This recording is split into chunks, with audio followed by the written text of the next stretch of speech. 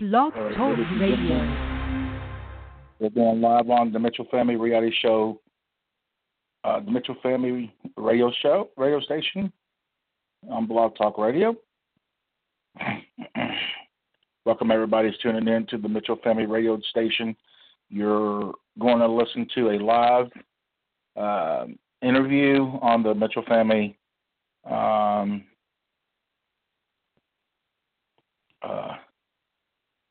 on the YouTube channel, on the Mitchell Family Reality Show TV YouTube channel. We'll be doing an interview with an ex-pro wrestler. And I'm just waiting for him to come in. Hopefully we can get him in here before the time runs out. So let's enjoy. Have a great time. And everybody, please smash that like button. I want to thank everybody for being here. And our guest has just arrived. Mr. Cole himself. What's going on, Mr. Cole? Doing all right, man. So, ladies and gentlemen, the question is about Mr. Cole. This interview is about Mr. Cole. And we're going to learn a lot about this man, like we have with every other YouTuber that you watch that I have done an interview with. Mr. Cole, so let's start off and say thank you for being here on the Mitchell Family Reality Show TV. Glad to have you. It really is. It's a great thing to have you. So before you got it in YouTube, what was you doing with your life before you became a YouTuber? Well, before I was in it, my dream was always, when I was 10 years old, I wanted to get into professional wrestling. That was my dream when I was about 10 years old.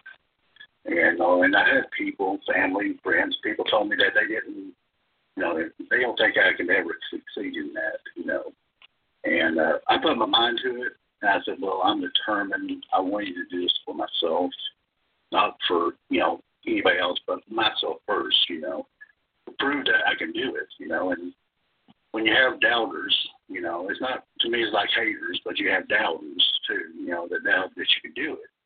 And so I put my mind to it, and opportunity, it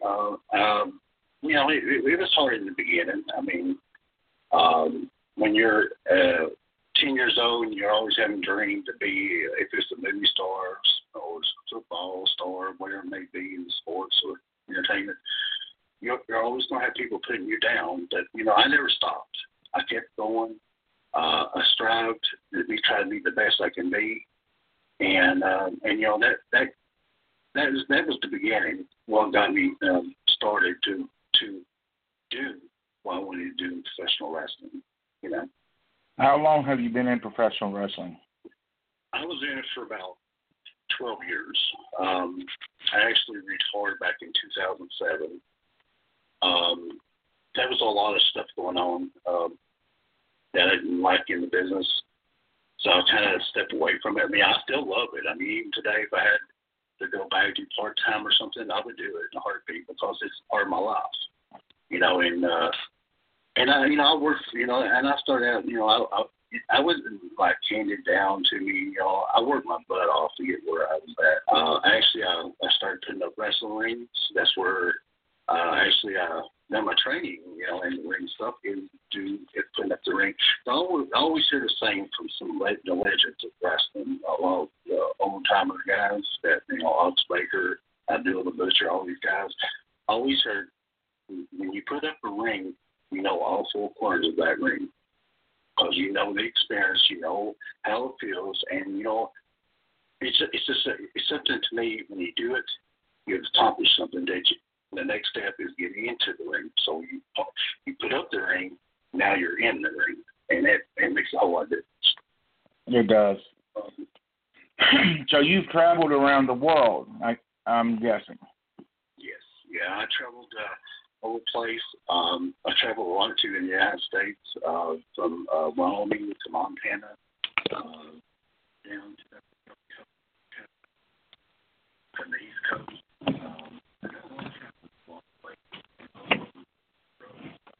So tell us some names that you've worked with or managed. story. I'll tell a little story how I actually got into the business, if you don't mind. Please, this is your interview. Okay.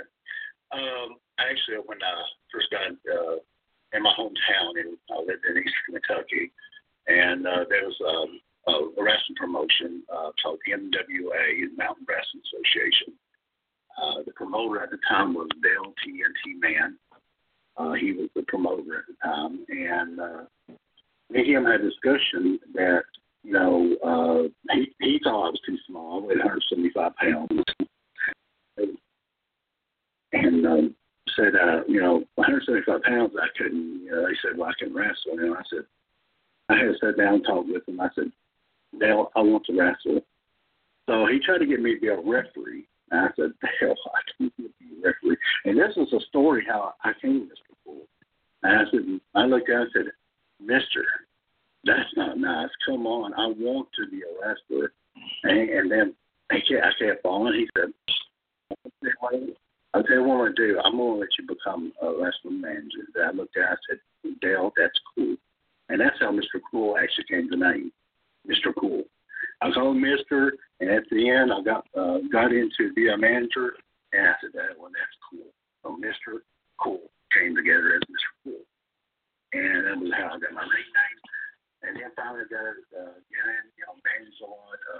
I managed a lot of stars. I started out managing a bunch of Moondog Spawn, WWE tag team champion at one time in WWE. It was WWF back then. And then also managed Abdul Butcher, well known in the NWA. Also done shows with a lot with managed Nature Boy Bailey. Done also shows with the Rock and Roll Express, the Midnight Express. Done a little bit of the Smoky Mountain a little bit too, Jim Cornette at one time.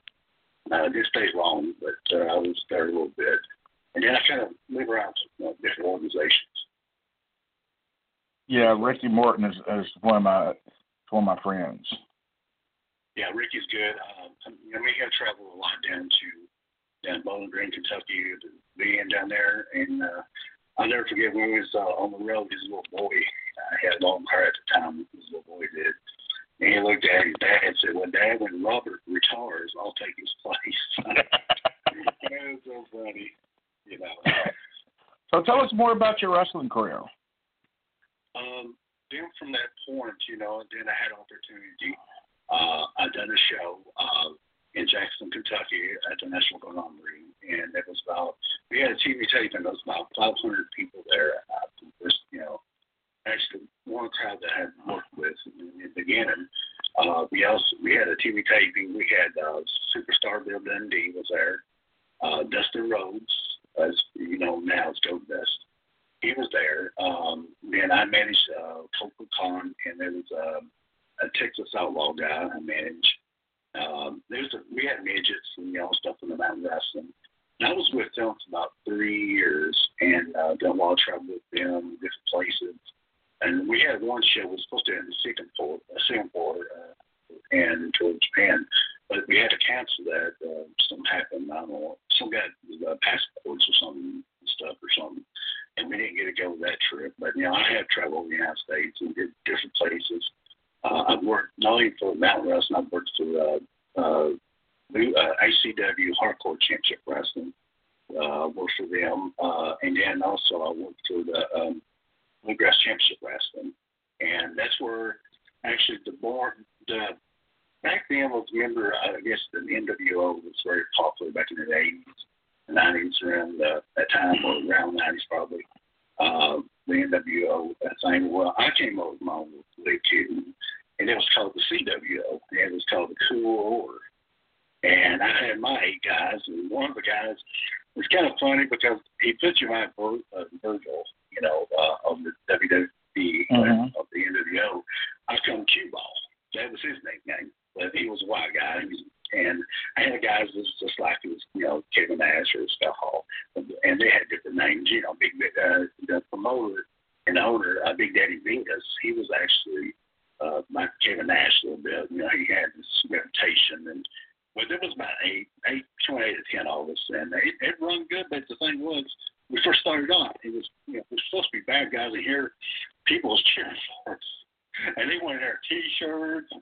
You know, it done the opposite of what we thought it was supposed to be, and it was real popular. When we come out, they wanted us to beat up the good guys all the time. They didn't, you know, they was rooting for us to beat them up. You know, it ran real well, and you know, and it ran its time, you know, and we had colleagues with the right, you know, the gang, whatever you want to call it, group. We had but we ran it pretty good. It done real good. I mean, draw a lot of crowds and different talents and stuff. But, you know, that was part of that. And I, you know, like I said, back in Mountain Wrestling, I did manage tag team champions. I was a former junior heavyweight champion at one time. I didn't get kicked out of that too. That was short-lived for me. But I did manage the tag team champions, you know, the Living Terrors. That was their name at the time. I did travel with a lot of the Ricky Morton, like I said, and them. Traveled with Cousin Junior, a former WWE, you know, star at one time. And I met Otis Baker. I managed him one time. Otis Baker, he's a legend back then. And Ronnie Garden, you know, I haven't saw Ronnie Garden. Good. I was good friends with Pistol Pez Watley. You remember him? I was good friends with him, and I met him. He worked down in WCW Power Plant. He was down there a lot. So, you know, it was fun traveling. I got to live my dream. You know, I might not have made to be on the rosters with WWE and all them. But, you know, just to work with these guys that, you know, former WWE stars or Impact wrestlers or ROH or maybe it's an experience to have the opportunity to work with these guys and plus legends of it. What is the baddest part of professional wrestling that the wrestling fans don't know about behind the scenes? Well, there's a lot of things that goes on the back. First of all, there's a lot of guys who try to backstab each other in the business. It's, you know, when they kind of, you know, supposedly want to take you under the wing and try to help you, and then tell you that they would, but they do the opposite of that. I mean, they a lot of times a lot of guys, I won't mention some names, but due to the business. But I will say there's some big names, and you'd be surprised who big names are that will not would help you just to look at, you know, and give you advice or something.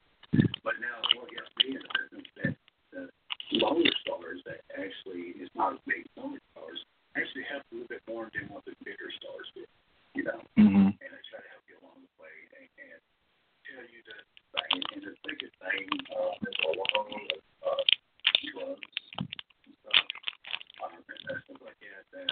No going back to that. Several reviews, different things, you know, different types of things that happen, and really don't need to be into professional wrestling. It should be a clean sport. You know, American football, basketball, where, you know, if it's MMA or UFC, where it may be, it should be a clean sport. And I think it's something we're going to have to work real hard due to there's a lot of suicides going on in professional wrestling over the years. Lauren Everett family was one of them. Chris Benoit was one of them.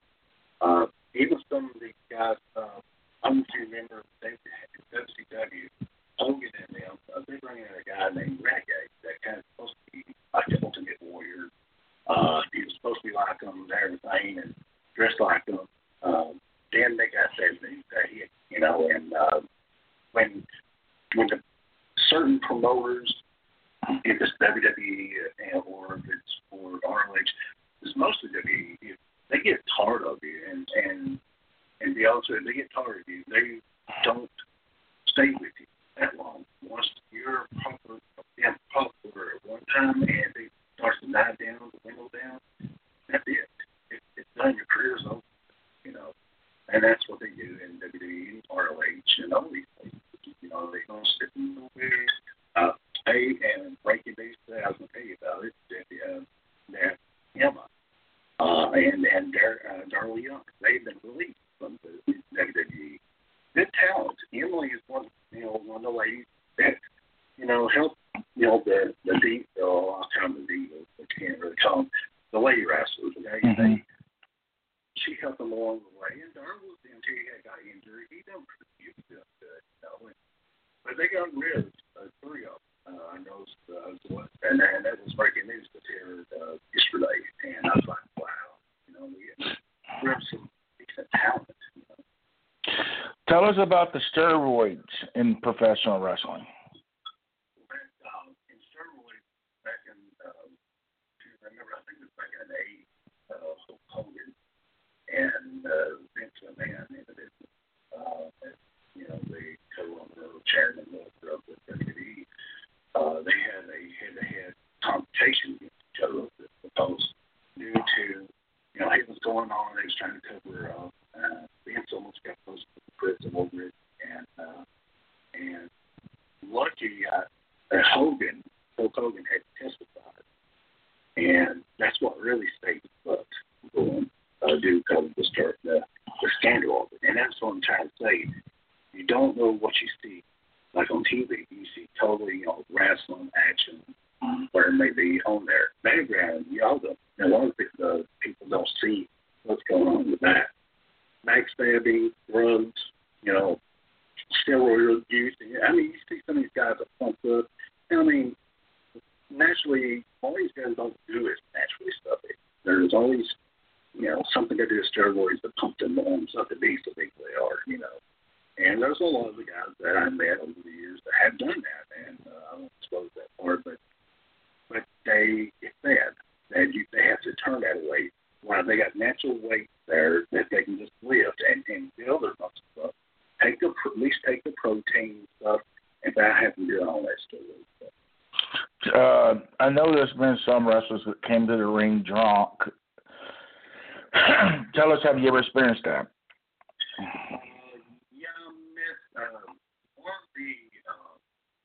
One of our managers that actually went with it, he's no longer here.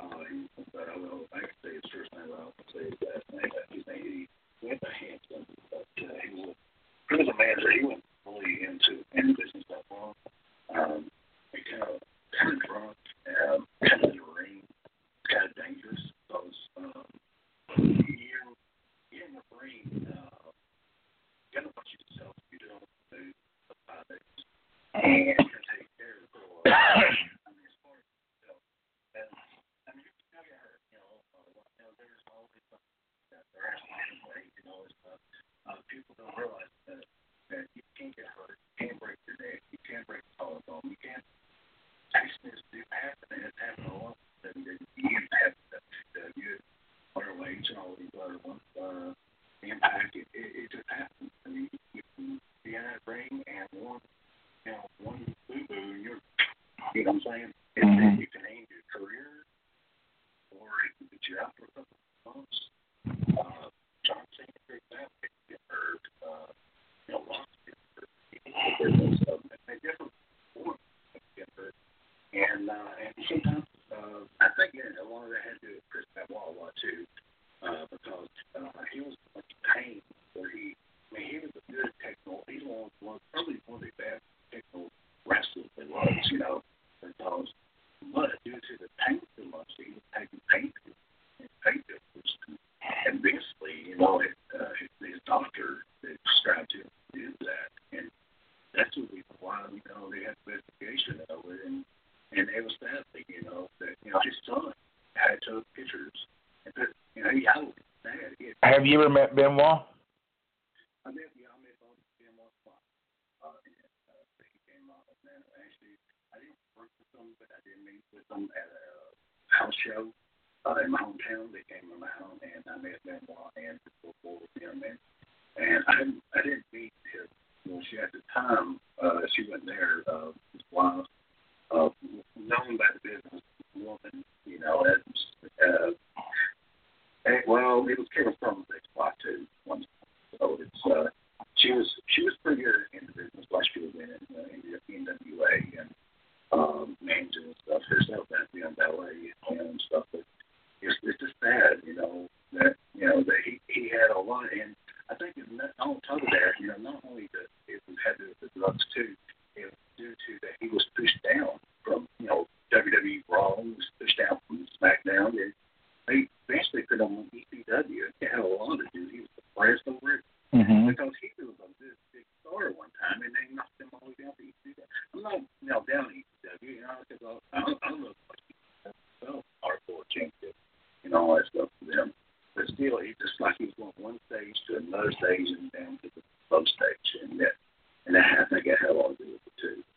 Do you have any videos that we can share right now here of your wrestling career? I don't have mine right now with me. Right now, I got excellent storage thing right now, but I do. But eventually, I get a chance that I will show and do stuff. Because everything, I'm more tired with everything else. Because everything now is old. And my tapes were old back in probably in the, like 70s and 80s and the 90s. So they're old tapes. Have you ever met Roddy Piper? Never met Roddy Piper. I did respect Roddy Piper. He offered, he helped a lot of guys with stuff. Yeah, he was good. He was a good worker. I mean, watched him as a kid. I looked up to him. So what year did you get out of pro wrestling?